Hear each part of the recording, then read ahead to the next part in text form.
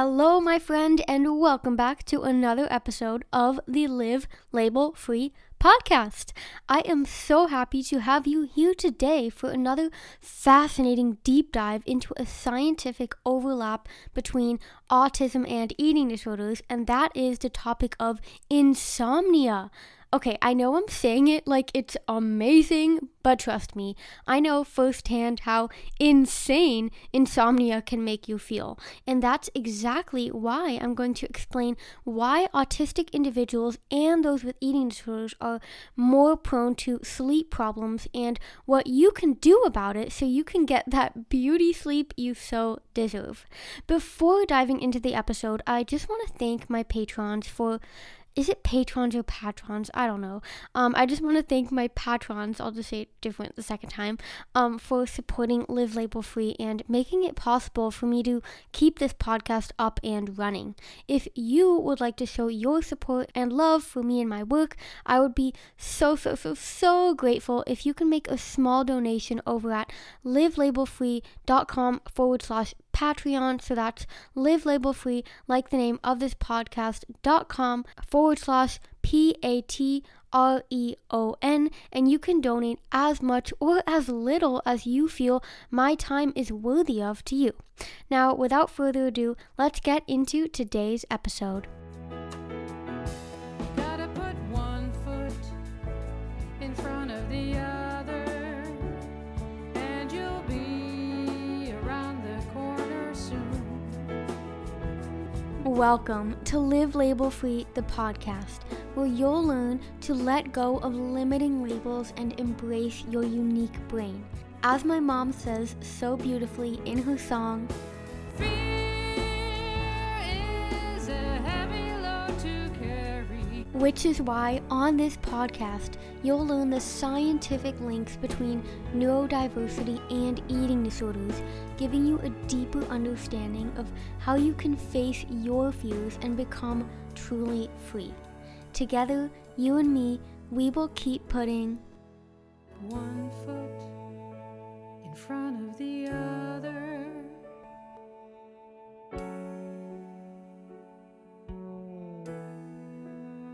What do autism and eating disorders have to do with sleep? Much like digestion, sleep can be affected by both in different ways. So if you're on the spectrum, struggling with an eating disorder and having trouble sleeping, there is an explanation. Actually, multiple explanations. The science is complicated, when is it not? And the research on what exactly causes what is not conclusive, but there's enough out there to clarify why you're lying awake for hours at night, staring at the ceiling, wondering why your body is not doing what it's supposed to do. So let's start with the basics. If you can think back to high school biology class, you probably know what a circadian rhythm. What a circadian rhythm is. Basically, it's a 24-hour clock in your brain that regulates cycles of alertness and sleepiness based on environmental cues like the rising and the setting of the sun. I don't know about you, but during the winter, I feel like I'm so much more tired and need so much more sleep, which now come to think of it makes so much sense because there's just less sunlight during the day. Anyways, your circadian rhythm is actually involved in a lot more than just sleep. It evolved to help humans adapt to all kinds of changes in their surroundings, like temperature, radiation, and food availability.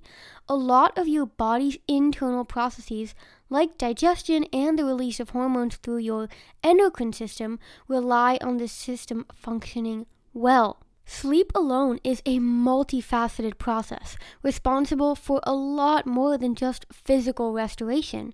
It's a time for your body to repair and for your brain to consolidate memories and process emotional information. There's a reason why you're so stressed and forgetful when you're sleep deprived. Your brain missed out on a crucial period of physical and mental recovery. I also believe that's why autistic people tend to need more sleep than neurotypicals do, as our brains are constantly at work trying to manage the overstimulation of a world that wasn't built for us. Here's a little more science. The suprachiasmatic nucleus, SCN is the quote-unquote pacemaker of your circadian rhythm. It's located in the anterior, so the front of your hypothalamus, which is a part of your brain, and receives your body signals about changes in light. During the day, the SCN, so that suprachiasmatic nucleus, delivers a signal that sets off a complicated chain of events, which is just too long to get into here, that essentially inhibits your sympathetic nervous system, so that's your fight, flight, freeze mode, and prevents melatonin, the necessary hormone for sleep, from being released. You've probably heard of melatonin before, those pill bottles lining the shelves at the pharmacy, promising you quicker and more satisfying sleep. But melatonin isn't just the name of a medication. It's a hormone produced by your pineal gland, aka your third eye, because its primary function is to let in light and darkness. At night, the departure of light signals retinal cells in your eyes to inhibit the SCN, which, through another long chain of events, stimulates the parasympathetic nervous system, so your rest and digest mode, to induce sleepiness and secrete melatonin. So back to the original question, what does all of this have to do with autism and eating disorders? To start, studies have shown lower melatonin concentrations in autistic individuals. The mechanics of this vary in the research. Some studies show abnormal circadian rhythms, while others show gene abnormalities that could contribute to reduced melatonin production.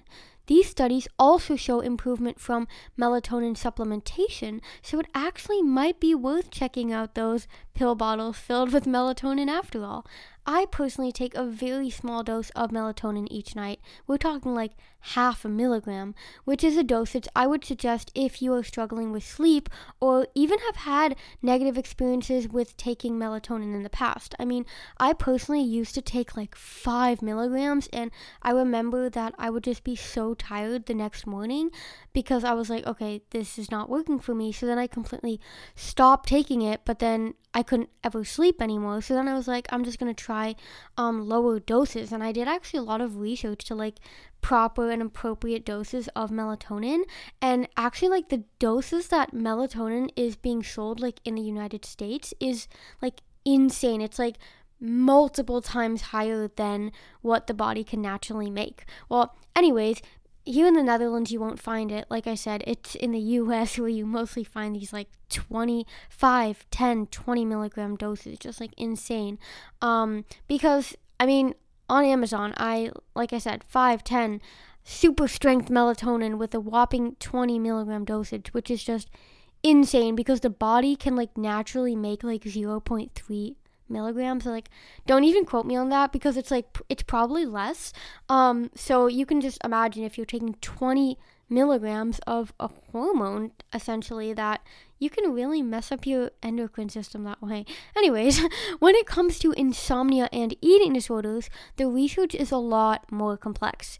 There is a lot of correlational evidence. So, for example, undereating being linked to sleep problems. I mean, I remember when I was undereating, I could just never sleep, also partly due to the insane and torturous mental hunger that just kept me all up all night being like, oh, I wish I could eat all that.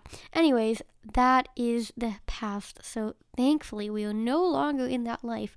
But anyways, those causal relationships aren't 100% clear. Like I said, there's a lot of correlational evidence. And this is because, as I'm sure you know, eating disorders often come with a lot of other psychological problems, so like anxiety, depression, OCD, and more. And actually, this is leading me up to something I was thinking about today. It's like how so many health professionals tell people with eating disorders like, oh, you're too complex. Like, I mean, when I was 15, and this is like basically the whole trigger, I guess, to why I wrote my book and everything, to show people that you can be told that you're never going to get better. Like, those were literally the words that came out of the psychiatrist's mouth when I was 15. And she was like, yeah, you're never going to get better because your problems are too complex. But I'm like, hello, this is an eating disorder clinic, and when is an eating disorder not complex? I mean, anyways, I'm not even going to get into this right now. You can read my book, and if you're not on my book waitlist yet, you can get on there at livelabelfree.com/book. And if you want to receive a free copy of my book when it's out, so when it's actually, you'll receive a free copy actually before it's out, and you'll receive free copies of all of my other future books. I am publishing 3 books this year. I plan on publishing another 3 next year, and I just actually plan on having 10 books published in like the next couple years. So you will get all of my books completely for free before they even launch, before they even go live, if you become a Live Label Free patron. So if you're supporting me on Patreon, you will get all my books for free. So that's just a little perk. But anyways, back to the whole idea of like eating disorders being complex. All of the comorbid disorders that often come with eating disorder, like anxiety, depression, OCD, and of course autism and ADHD, they can individually create disturbances in sleep. So when studying the effects of eating disorders on sleep duration and quality, there are a lot of intersecting factors to consider.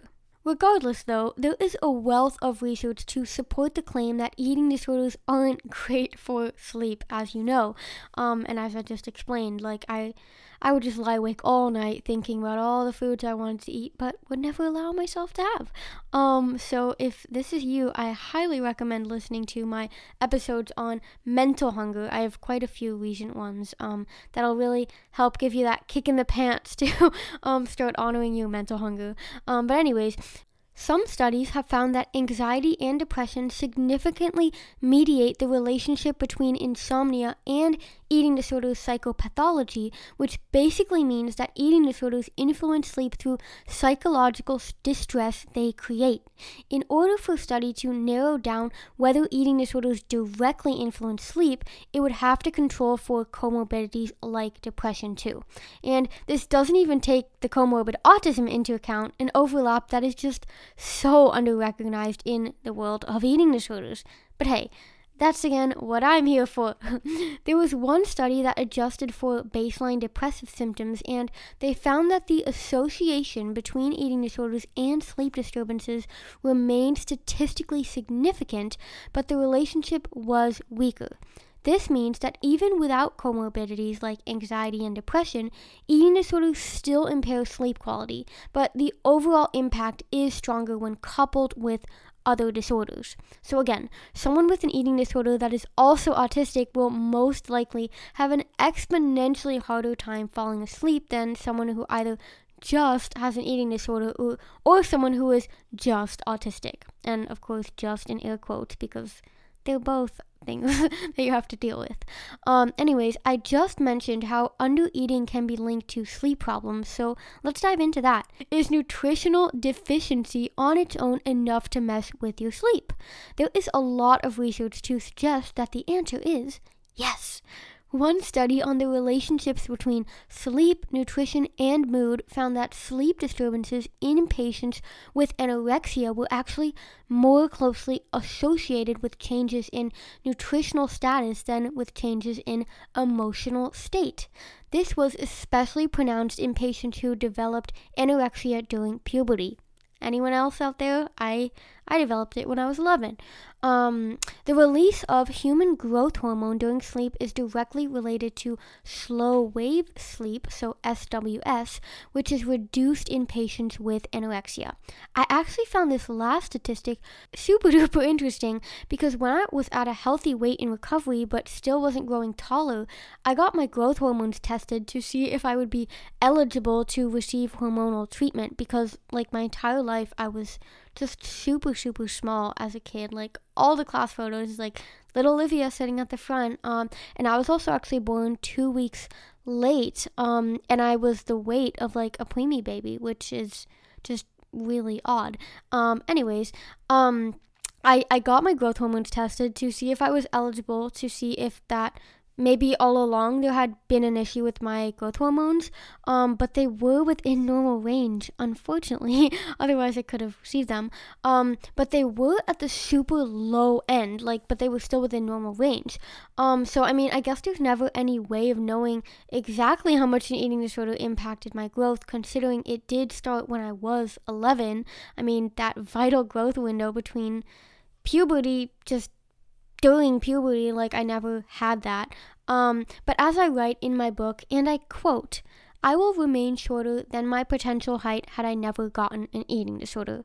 But I did get an eating disorder, and the journey to recovery has taught me life lessons that could never measure up to a marking on the wall. I mean, I'm just chuckling because I'm like, I'm so excited for you to read my book. And again, you're gonna get it for free if you are supporting me on Patreon. So yeah, like I said, all my patrons will be getting a free copy of all my future books. And I just would really appreciate the support and love, because as I mentioned before, creating this podcast and doing all the scientific research takes a lot of time, and like I said, I don't work for anyone, so I don't get like paid per hour. I mean, like, I really do depend on people supporting me and clients and people buying my course and all that, because I've stopped doing brand partnerships as well, so that I could serve more value to you, but I do need to see an exchange there from you. But anyways, back to the episode on sleep, because again, I don't want to sound super salesy. I just want to be honest. So yeah, a quick explanation on the SWS and the stages of sleep. Until the 1950s, people thought sleep was a fairly simplistic and passive process. Then, scientists started measuring brain activity during sleep using an electrocephalogram, or an EEG. They discovered that sleep is actually an incredibly complex and active process with multiple stages. When you're awake, your brain produces high-frequency beta waves. As you progress through the stages of sleep, the frequency of those waves decreases. So, by stage 4, your brain is producing delta waves, aka slow wave sleep or deep sleep. Multiple studies have found that patients with anorexia have lower amounts of slow wave sleep. So, why is this? Again, there are many possible explanations. One is that eating disorders slow your metabolism during both sleep and wakefulness, which alters slow wave sleep. So again, SWS. Another is that anorexia has been linked with certain peptide abnormalities, and peptide hormones are hormones made up of small chains of amino acids, which are building blocks for proteins. And again, if you are malnourished, this all breaks down, so the peptides become even more abnormal. But peptide hormones are involved in regulating your metabolism and energy levels. So again, when you do have active anorexia and your body's like not wanting to build itself up, that's why your metabolism slows down, you have like no energy, and your hunger cues get messed up, because ghrelin and leptin, our hunger and fullness hormones, are two peptides involved in the relationship between eating and sleep as well. So in anorexia, ghrelin is elevated and leptin is reduced. The causal relationship between these peptides and sleep is still not fully understood. Again, there's so much complex science. However, in animal studies where researchers induced hunger, so they increased ghrelin, their subjects actually had reduced slow wave sleep and increased nocturnal wakefulness. I mean, isn't that fascinating? Some studies suggest that malnutrition is the root cause of this phenomenon, while others point towards more psychological symptoms, so like depression, OCD, anxiety. Either way, though, sleep, nutrition, and emotional wellness are intimately connected. So if you're struggling with one, it's not at all surprising if the others start to slip as well. I mean, again, our body is a holistic being. So if you I just thought of the weirdest metaphor. But I was like, if you don't have a right arm, you won't be symmetrical anymore. You have two arms. So, I don't even know what I'm saying. Anyways, all I'm saying is that you can't just try and approach one part of your health. You have to approach your health from a holistic perspective if you truly want to be healthy. So again, you are not alone. You are never alone, and there are plenty of reasons to be hopeful. I mean, I felt hopeless when I was told when I was 15, you're just going to have to accept the fact that you're never going to get better because your issues are too complex. I mean, I was I just want to crawl in a ditch and die. Literally. I was if I don't believe in myself, and now the professionals also don't believe in myself, what reason is there to live for? But anyways, look where I am now. I am thriving. I am happy. I have this podcast. I'm writing so many books. I am sleeping. I am eating, and I'm just so happy. So I hope that my story, which again you'll read in my book, which I'm just so excited for it to come out in a couple months, you'll learn and you'll be inspired and empowered, hopefully, that full recovery is possible for you, because your body is so incredibly resilient. And when you have pieces like all scattered and they're all a mess, but then when you put one piece in the correct spot and then another piece in the correct spot, and then you realize you maybe need to move one piece over, like all the pieces will come together eventually. So here's a real world example. 2016 study on 50 female patients with anorexia, and I say, like, this is another one of the things that I'm like, this is so problematic that so many of the studies are done on like female, white, stereotypical, thin patients. We're like totally missing the mark with males, members of the LGBTQ community, which will all be, I guess, accounted for and like explained in one of my future books on anorexia and autism. So very excited for that. But anyways, there was a study done on 50 female patients with anorexia, and weight restoration had a powerful impact on sleep quality. So before restoration, their total sleep time and onset sleep latency, which is the time it took them to fall asleep, I know, very fancy scientific terms, that time was significantly higher than healthy patients. After weight restoration, however, both factors improved so much that there was actually very little difference between the two populations. There is no magic pill, especially if you're struggling with multiple things at once: eating, sleeping, and being autistic in a world designed for neurotypical people, which is also, by the way, infested with diet culture. Similar to healing digestion, it will likely take multiple approaches before you start to notice a difference. Your body is incredibly smart, but it's not a machine either. If it's under multiple forms of stress, mental or physical, then its balance will be thrown off. If you go to bed hungry, it will try to get you to eat by keeping you awake. If you are constantly overwhelmed and overstimulated, it will shift gears into a state of hyper-alertness, which hundreds of years ago might have helped you outrun a predator, but right now in the 21st century is not so useful. Whatever you can do to ease your body out of that hypervigilance. What is with me today? I can't say words correctly. Whether that be coaching with me, therapy, medication, meditation, or something else, I mean, whatever floats your boat, could make a huge difference. It will take time, but little things add up. As I always say, small, consistent steps over time lead to the biggest changes. Before you know it, there will be no more counting sheep and staring at the ceiling. Your body will just drift off because it knows it is safe. And that is all I have for you today, my friend. I hope you learned as much from this episode as I did while researching. And if you did learn from it, again, please consider becoming a Live Label Free patron, and you'll get a free book. Well, like I said, you'll get all my books for free, and I put so much time and effort into creating free, valuable content for you, so it truly means a lot to me if you could just take one small action. It's literally the click of a button to give back. So yes, that's all I have for you today. I love you, I appreciate you, and I'll chat with you in the next episode. Bye-bye for now. Just one foot in front of the other, and you'll see around the corner soon. This podcast has been recorded by your host, Liv. This podcast has been edited by my wonderful friend, Dharma, and the beautiful song, One Foot in Front of the Other, that you are now listening to was written and recorded by my beautiful mom, Louise Alexandra. I am so grateful for my team and everyone who supports Live Label Free. Together, we are always stronger.